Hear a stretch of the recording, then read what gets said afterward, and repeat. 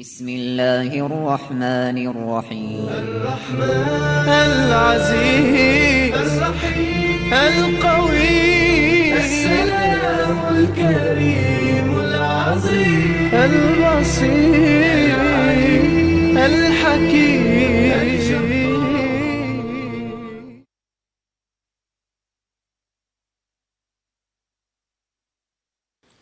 بسم الله الرحمن الرحيم. الحمد لله رب العالمين، والصلاة والسلام على سيدنا محمد الصادق الوعد الأمين.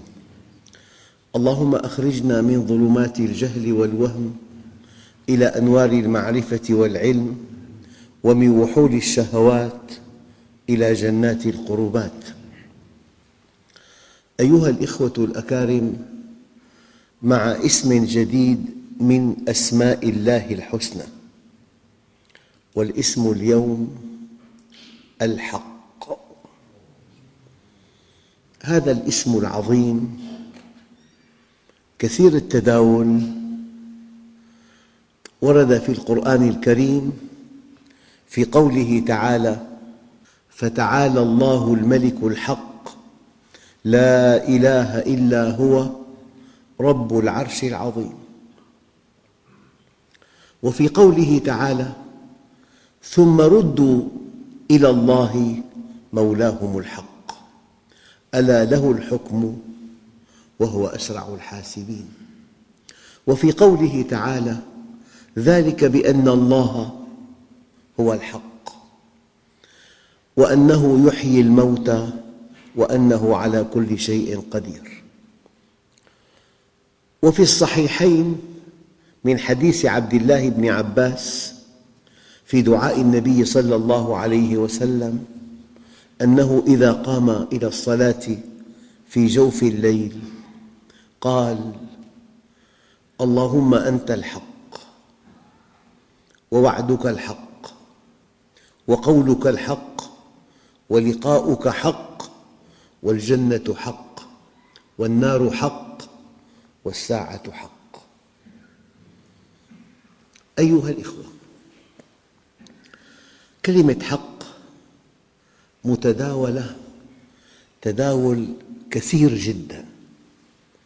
قال تعالى: وما خلقنا السماوات والأرض وما بينهما إلا بالحق. قال علماء التفسير: أي أن الحق لابس خلق السماوات والأرض، خلقتا بالحق.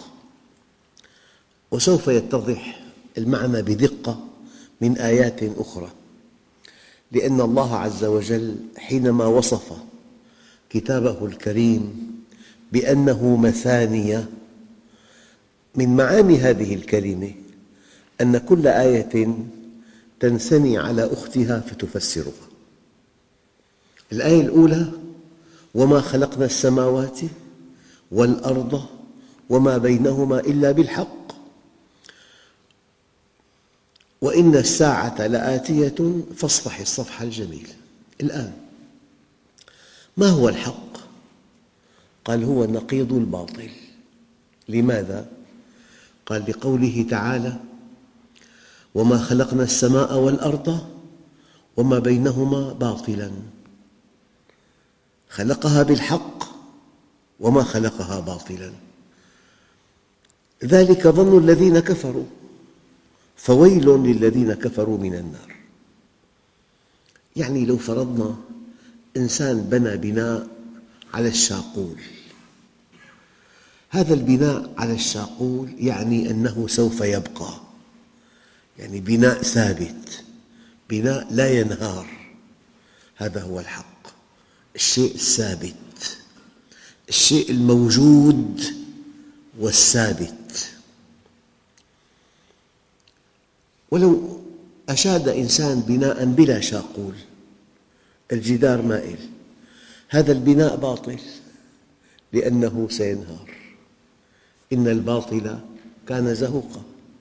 فالحق هو الشيء الموجود والثابت، أما الباطل قد يكون موجود إلى حين.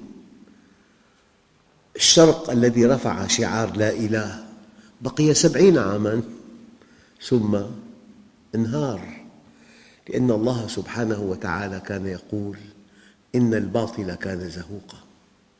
زهوق صيغة مبالغة، يعني أكبر باطل، معه قنابل نووية بعدد مخيف، انهار. ومليون باطل بينهار، مليون فكر منحرف، مليون عقيدة منحرفة، مليون فرقة ضالة تنهار. إن الباطل كان زهوقا. فإذا بني البناء على الشاقول فهو بناء حق، لأنه موجود وسيستمر. أما إذا بني من دون شاقول هذا البناء باطل، لأنه الآن موجود ولكن سوف ينهار. فالحق نقيض الباطل. شيء آخر، معك جهاز كهربائي، مروحة، فتوجهت بهذه المروحة من أجل أن تعمل إلى مأخذ كهربائي، وضعت فيها القابس فما دارت، هذا المأخذ باطل. هو مأخذ على الشبكية لكن ما في كهرباء. توجهت إلى مأخذ آخر، وضعت المقبس فدارت المروحة، نقول هذا المأخذ حق. واضح تمام؟ الحق الشيء الموجود والثابت، والباطل قد يكون موجود إلى حين لكن لا بد من أن ينتهي، لا بد من أن يعدم. الآن الآية الثانية: وما خلقنا السماوات والأرض وما بينهما لاعبين. ما خلقناهما إلا بالحق ولكن أكثرهم لا يعلمون. يعني أنتم تعلمون حينما يقام معرض لأسبوعين، معظم الأجنحة إن كان الوقت صيفاً من القماش أو من ورق مقوى، من مواد رخيصة جداً، قضية أسبوعين. لكن حينما نبني جامعة قد يستغرق بناءها 10 سنوات. هذا البناء وجد ليبقى، وجد ليبقى، وله هدف كبير. الهدف الكبير إنشاء قادة للأمة، نشر العلم، تخريج علماء، أطباء، علماء نفس، علماء اجتماع، علماء تربية، علماء فلك، علماء رياضيات، علماء فيزياء، علماء كيمياء، تخريج مدرسين، موجهين، اختصاصيين، خبراء في المعامل. هذا البناء له هدف كبير، له هدف عظيم، له هدف نبيل. أما السيرك ما أهدافه البعيدة، يعمل وحدة السيرك، يعني يعمل قوة، يمتع الإنسان. هذا البناء أسبوعين. فصار الحق الشيء الهادف مرتبط بأهداف نبيلة، والباطل والعابث شيء ليس له هدف. أيام إنسان وإن كان في تحريم بالموضوع يلعب النرد للساعة 3 بالليل، شو فعل؟ يا ترى تعلم، ازداد علم، ازداد قرب، ارتقى مستواه، ارتقى دخله، ارتقى علمه، ارتقت وظيفته؟ مضيعة للوقت. نقول لعب النرد شيء عابث. أما أن تعكف على كتاب فتقرأه، كتاب أساسي في الدين، نقول شيء هادف. حينما تأتي إلى مسجد لتحضر درس علم نقول شيء هادف مقدس.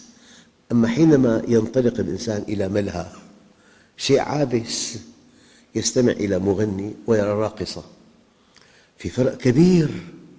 فصار الحق الشيء الثابت نقيضه الباطل، والحق الشيء الهادف نقيضه العابث. فالحق ليس لعباً يعني عابثاً، وليس باطلاً. 3 آيات أعيدها على مسامعكم. الآية الأولى: وما خلقنا السماوات والأرض وما بينهما إلا بالحق، يعني الحق لابس خلق السماوات والأرض. الآية الثانية التي تفسر الحق: وما خلقنا السماء والأرض وما بينهما باطلاً. الباطل الشيء الزائل، ذلك ظن الذين كفروا فويل للذين كفروا من النار. الآية الثالثة: وما خلقنا السماوات والأرض وما بينهما لاعبين، ما خلقناهما إلا بالحق ولكن أكثرهم لا يعلمون. أيها الإخوة، الحق في اللغة اسم فاعل، فعله حق يحق حقاً. يقال حققت الشيء أحقه حقاً إذا تيقنت أنه موجود.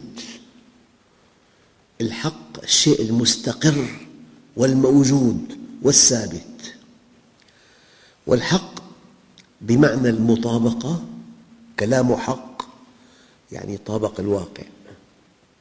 في إنسان ارتكب عمل، جئنا بشاهد شهد، نقول شهادته حق لأنها مطابقة للواقع. والحق الشيء الثابت، والحق الذي لا يزول، والحق هو العدل، والحق خلاف الظلم، والاعتقاد الحق الشيء المطابق للواقع.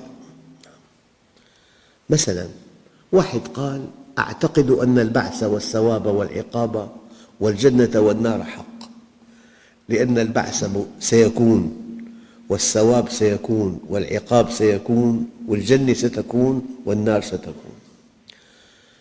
الحق في القرآن الكريم له استعمالات كثيرة. الحق هو الإسلام لأنه دين الواحد الديان، والحق هو العدل، وإذا حكمتم بين الناس أن تحكموا بالعدل، والحق هو الحكمة، العمل الحكيم عمل حق، والصدق والوحي والقرآن والحقيقة، وأيضاً الحساب والجزاء يومئذ يوفيهم الله دينهم الحق ويعلمون أن الله هو الحق المبين. الآن الله عز وجل هو الحق. الحق هو الله سبحانه وتعالى لأنه متصف بالوجود الدائم، لا شيء قبله ولا شيء بعده، هو الأول والآخر والظاهر والباطن، هو الباقي على الدوام إلى أبد الآبدين. الحق هو المتصف بالوجود الدائم وبالحياة والقيومية. الله لا إله إلا هو الحي القيوم، والبقاء، فلا يلحقه زوال ولا فناء، وكل أوصاف الحق كاملة جامعة للكمال والجمال والعظمة والجلال. قال تعالى: ذلك بأن الله هو الحق وأن ما يدعون من دونه هو الباطل. بربكم كم ملة وكم اتجاه وكم طائفة ظهرت في الأرض، كلها تلاشت، والإسلام باق كالطود الشامخ. الإسلام حق لأنه، وأي فرقة ضالة باطلة. ذلك بأن الله هو الحق وأن ما يدعون من دونه هو الباطل وأن الله هو العلي الكبير، وأن الله هو العلي الكبير. والحق هو الذي يحق الحق بكلماته. كلام الله حاسم، لذلك قال تعالى: يوم لا ينفع مال ولا بنون إلا من أتى الله بقلب سليم. القلب السليم هو القلب الذي لا يقبل خبراً يتناقض مع وحي الله. إذن يحق الحق بكلماته ويقول الحق. إذن وعده وعد حق، ودينه حق، وكتابه حق، وما أخبر عنه حق، وما أمر به حق. ويحق الله الحق بكلماته ولو كره المجرمون. وفي قوله تعالى: وهو الذي خلق السماوات والأرض بالحق ويوم يقول كن فيكون قوله الحق وله الملك يوم ينفخ في الصور. وفي قوله تعالى: يومئذ يوفيهم الله دينهم الحق ويعلمون أن الله هو الحق المبين. يعني هنيئاً لمن كان مع الحق، والويل لمن كان مع الباطل. هنيئاً لمن كان مع الثابت والدائم والباقي والكامل. الحق نقيض اللعب والكامل. أيها الإخوة، الملخص أن الله سبحانه وتعالى هو الحق، وكلامه هو الحق، ووعده هو الحق، ووعيده هو الحق، وأفعاله هي الحق. يعني الإنسان حينما يكون مع الحق في قمة النجاح، في قمة التألق، في قمة الفلاح، في قمة الفوز، في قمة العقل، في قمة الذكاء.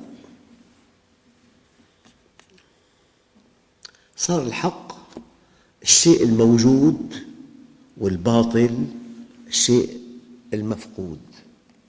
الحق الشيء الموجود والباطل الشيء المفقود. الحق الشيء الموجود والباطل الشيء المعدوم. أيها الإخوة، كتوضيح، الحق الشيء الموجود واعتقاد وجوده واعتراف بوجوده هو ما يعنيه الحق. والشيء المعدوم حينما يتوهم الإنسان شيئاً غير موجود ولا يطابق الواقع. يعني للتوضيح، ما هو العلم؟ بتعريف مختصر: الوصف المطابق للواقع. كل شيء خلاف الواقع جهل. أنا راكب مركبتي، تألق ضوء أحمر في لوحة البيانات. شوف، إذا فهمت هذا التألق فهماً تزيينياً هذا فهم باطل. هو الحقيقة هذا التألق تحذيري، أن الزيت نقص في المحرك. فإن فهمت هذا التألق فهم تزييني هذا فهم باطل. أما إذا فهمت هذا التألق فهم تحذيري هذا فهم حق. أوقفت المركبة فوراً، أضفت الزيت، تابعت الرحلة، حققت الهدف. فإذا فهمته فهماً تزيينياً احترق المحرك وتعطلت المركبة وألغي الهدف ودفعت مبلغ كبير جداً لإصلاح المحرك. فالبطولة أن يكون فهمك للأحداث فهماً حقيقياً، لا أن يكون فهماً موهوماً. وأنا في بداية كل درس أقول: اللهم أخرجنا من ظلمات الجهل والوهم. يعني أنتم لا تتصوروا الجاهل ما في معلومات، معه معلومات كثيرة جداً بس كلها غلط. تصوراته عن الكون والحياة وما بعد الموت كلها أشياء غير صحيحة.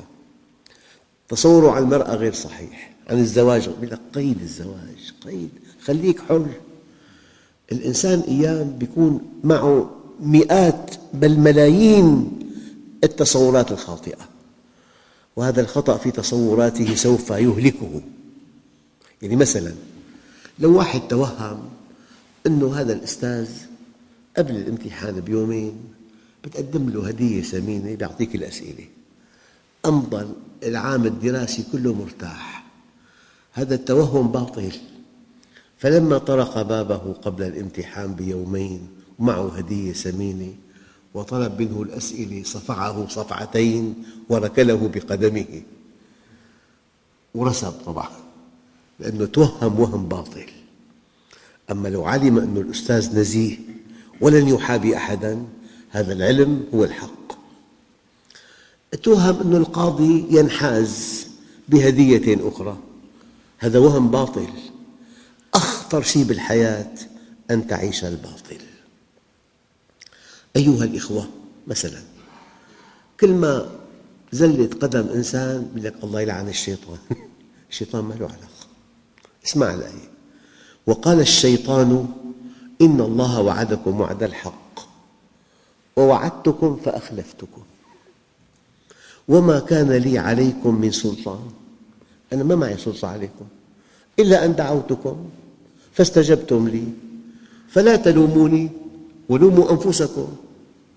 واحد ذهب إلى مركز شرطة ليشتكي على إنسان يرتدي ثياب بيضاء جميلة جدا غالية جدا ووسائل رائعة، وقع في حفرة مياه سوداء آسنة. قال له: تشتكي على من؟ قال له: على فلان. قال له: هل دفعك؟ قال له: لا والله حرام، ما دفعني. هل شهر عليك مسدسا وقال لك انزل بها؟ قال له: لا والله. قال له: هل أمسكك وأنزلك بها؟ قال له: لا والله. طيب لما تشتكي علي؟ قال له: قال لي انزل. هذا يحتاج إلى مستشفى مجانين. وكل إنسان يظن أن الشيطان أجبره على عمل يكون واهم وجاهل. وما كان لي عليكم من سلطان إلا أن دعوتكم فاستجبتم لي فلا تلوموني ولوموا أنفسكم ما أنا بمصرخكم وما أنتم بمصرخي إني كفرت بما أشركتموني من قبل. الآن في عنا ملمح لطيف جدا. في عنا آيتين: إن الله لا يغفر أن يشرك به ويغفر ما دون ذلك لمن يشاء. الآية الثانية: إن الله لا يغفر أن يشرك به ويغفر ما دون ذلك لمن يشاء ومن يشرك بالله فقد افترى إثما عظيما. ما وجدت مثلا يوضح هاتين الآيتين كهذا المثل. نحن في دمشق، أحد التجار له مبلغ كبير جدا في حلب واستحقاقه يوم السبت 1:00. ركب قطار حلب. هلأ ارتكب أخطاء كثيرة. ركب بعربة من الدرجة الثالثة وبطاقته من الدرجة الأولى، هذا غلط. مع هذا الغلط القطار في اتجاهه إلى حلب، ما في مشكلة. ركب مع شباب غير منضبطين أزعجوه كثيراً بمزاحهم وصياحهم ونزاعهم فانزعج كثيراً، وهذا خطأ ثاني. لكن القطار في طريقه إلى حلب. كان جائعاً تلوى من الجوع ولم يعلم أنه في عربة مطعم، هذا كمان فاته، هي غلطة ثالثة. ركب بعكس اتجاه القطار فأصيب بالدوار، هي غلطة رابعة. لكن القطار باتجاه حلب وسيكون في الساعة 12 وسيأخذ المبلغ. أما في خطأ لا يحتمل وفي خطأ لا يغفر، أنه ركب قطار درعا المتجه نحو الجنوب، هم ما في 2,000,000 ليرة. ما هو الشرك؟ أن تتجه إلى معدوم، إلى ضعيف، إلى محكوم من قبل الله عز وجل. حينما تتجه إلى الله، الله عنده كل الخير، عنده التوفيق، عنده السعادة، عنده الأمن، عنده التيسير لأمورك، عنده الحفظ، عنده التأييد، عنده النصر، عنده كل شيء. وإذا اتجهت إلى غيره ما في عنده شيء. إن تدعوهم لا يسمعوا دعاءكم، طيب ولو سمعوا ما استجابوا لكم. أحمق إنسان، أغبى إنسان من يتجه إلى إنسان آخر. لو كنت متخذا من العباد خليلا لكان أبو بكر خليلي، ولكن أخ وصاحب في الله حتى يجمع الله بيننا. يعني أيام نحن نمر بأحداث خطيرة وتقلبات سريعة واختناقات وانعطافات وظروف دقيقة. البطولة لا أن تطلع على الأخبار، أن تفهمها، لا أن تفهمها فهماً أرضياً، أن تفهمها فهماً توحيدياً. يعني أذكر أنه قبل 20 سنة نشبت حرب أهلية في بلد عربي، واستمرت 10 سنوات وأودت بحياة 200,000، وانتهت ولم ينتصر أحد.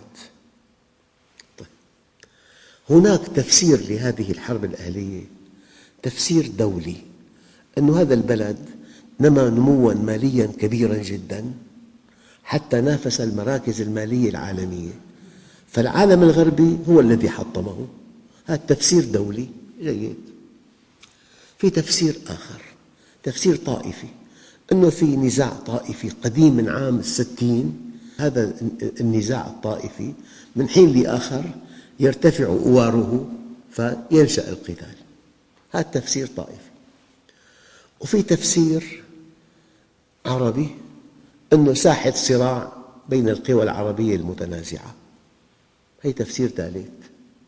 وفي تفسير رابع، تفسير نسواني، أنه هالبلد حكمته عين.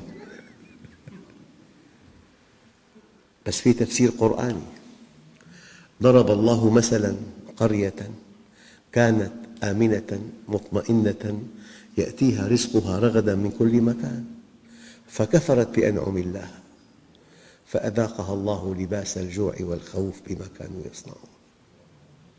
بطولتك أن تفهم الحدث فهم توحيدي.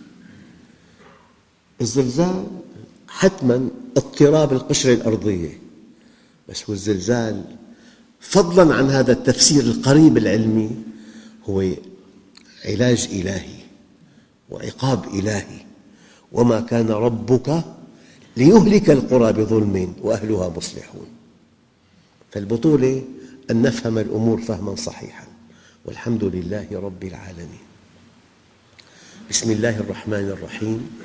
الحمد لله رب العالمين، والصلاة والسلام على سيدنا محمد الصادق الوعد الأمين.